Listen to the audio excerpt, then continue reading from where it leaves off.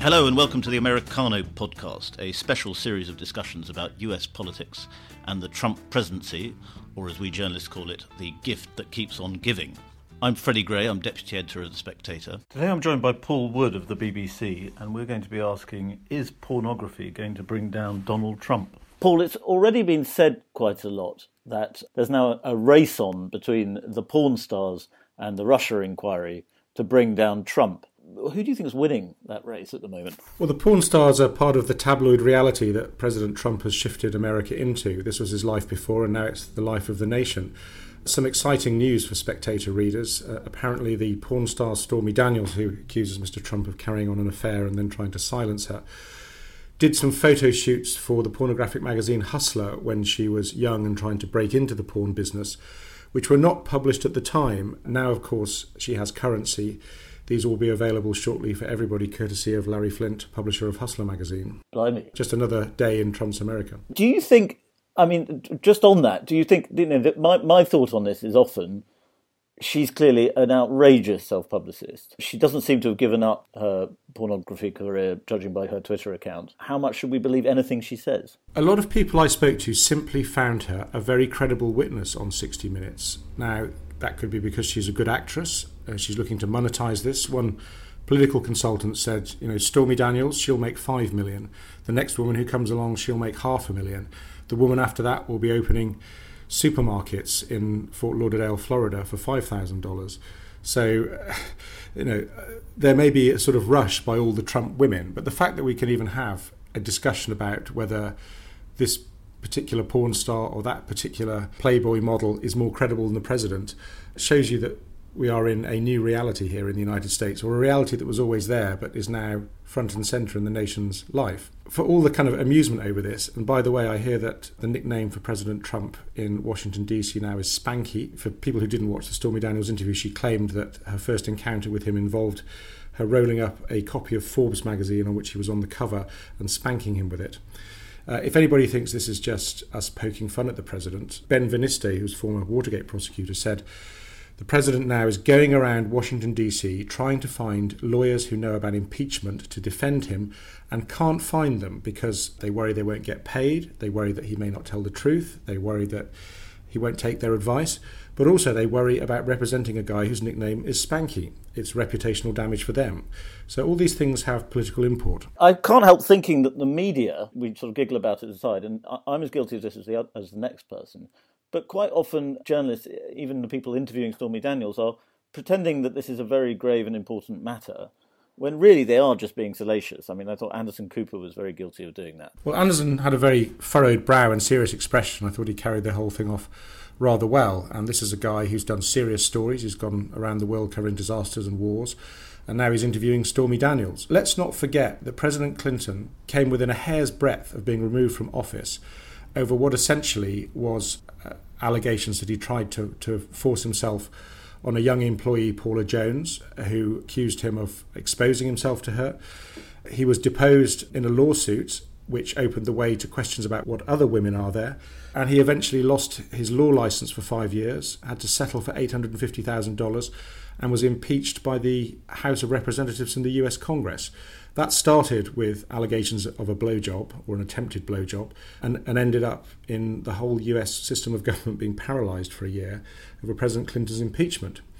So all of these women pose a perjury trap for President Trump if he is deposed in civil lawsuits. All of these women have entangled President Trump in legal proceedings which may have far-reaching ramifications. The perjury trap would have to be after he's president, is that right? It's a good question. I don't know. Not a lawyer, but one can imagine now he is deposed. Are you the person who was benefiting from this non-disclosure agreement of Stormy Daniels? And by the way, are there any other women? And on it goes. There is a way into this for the Mueller inquiry in that the Stormy Daniels payment may have been an illegal campaign donation, or that's the allegation, by Trump's lawyer, Michael Cohen. Michael Cohen is alleged to have done various other things with President Trump, and you get a kind of circular benefit. Trump does something for Cohen, Cohen does something for Trump. This is very much in Mueller's backyard. Stormy Daniels' story is also a story about alleged intimidation. Coburn reported in The Spectator that she had been run off the road. This was not confirmed by her in the 60 Minutes interview, or not repeated by her, certainly not confirmed. She told another story about somebody threatening her and her child after she tried to go public the first time in 2011.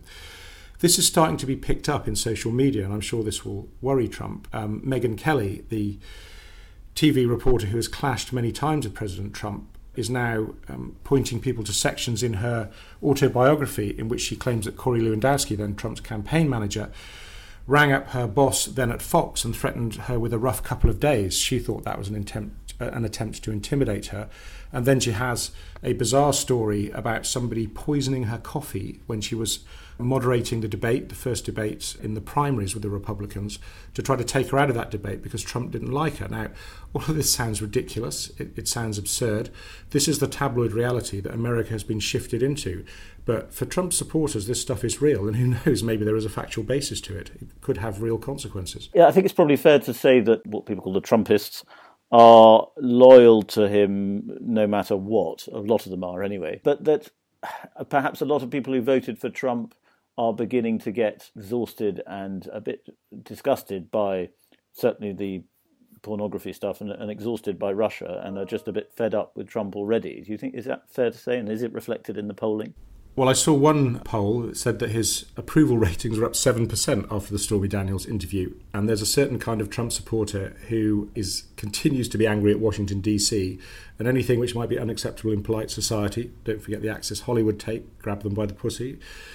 That didn't knock him out of the race. A lot of his supporters thought, go Donald, you're showing them. There's an element of that here. Now, his approval ratings are pretty low. He hasn't done things like build the wall. He's now apparently saying that the US military should build the wall, something that, I think the US military would be horrified if they were asked to do.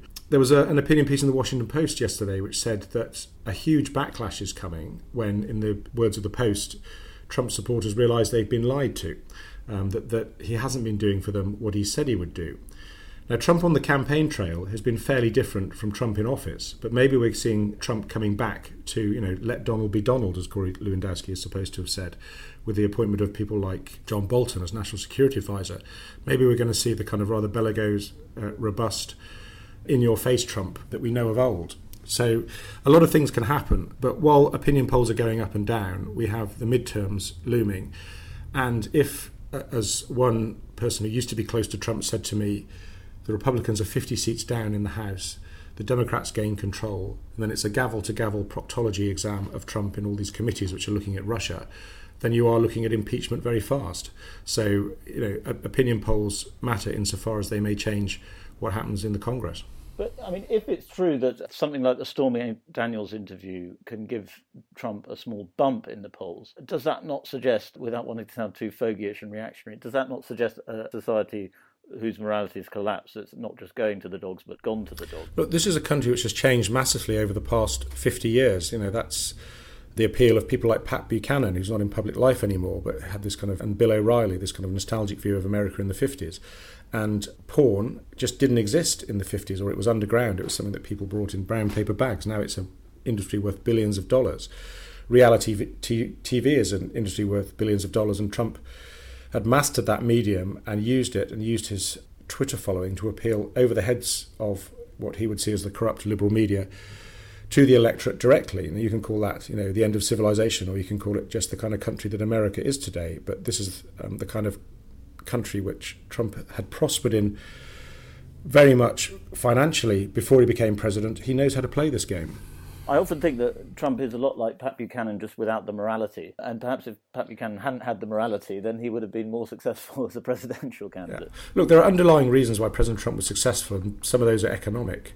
The ordinary working man and woman in this country has seen their real income decline or hold steady, but basically decline for decades, while there is a sort of upper middle class, Harvard-educated, latte-sipping, NPR listening, which has done quite well, and Trump is feeding off that backlash. There are people living paycheck to paycheck, as they say here, and those people still support him, I would imagine. And do you think this all eventually, last question, do you think this all eventually spells good news for the, let's call it, Bernie Sanders wing of the Democrat left? Because Bernie, Bernie is to run again, he'll probably be too old by next time, but if he is to run again, his morality is not in question, and he appeals to voters who feel that they have lost out from globalisation and the last 20 years of America's economic life.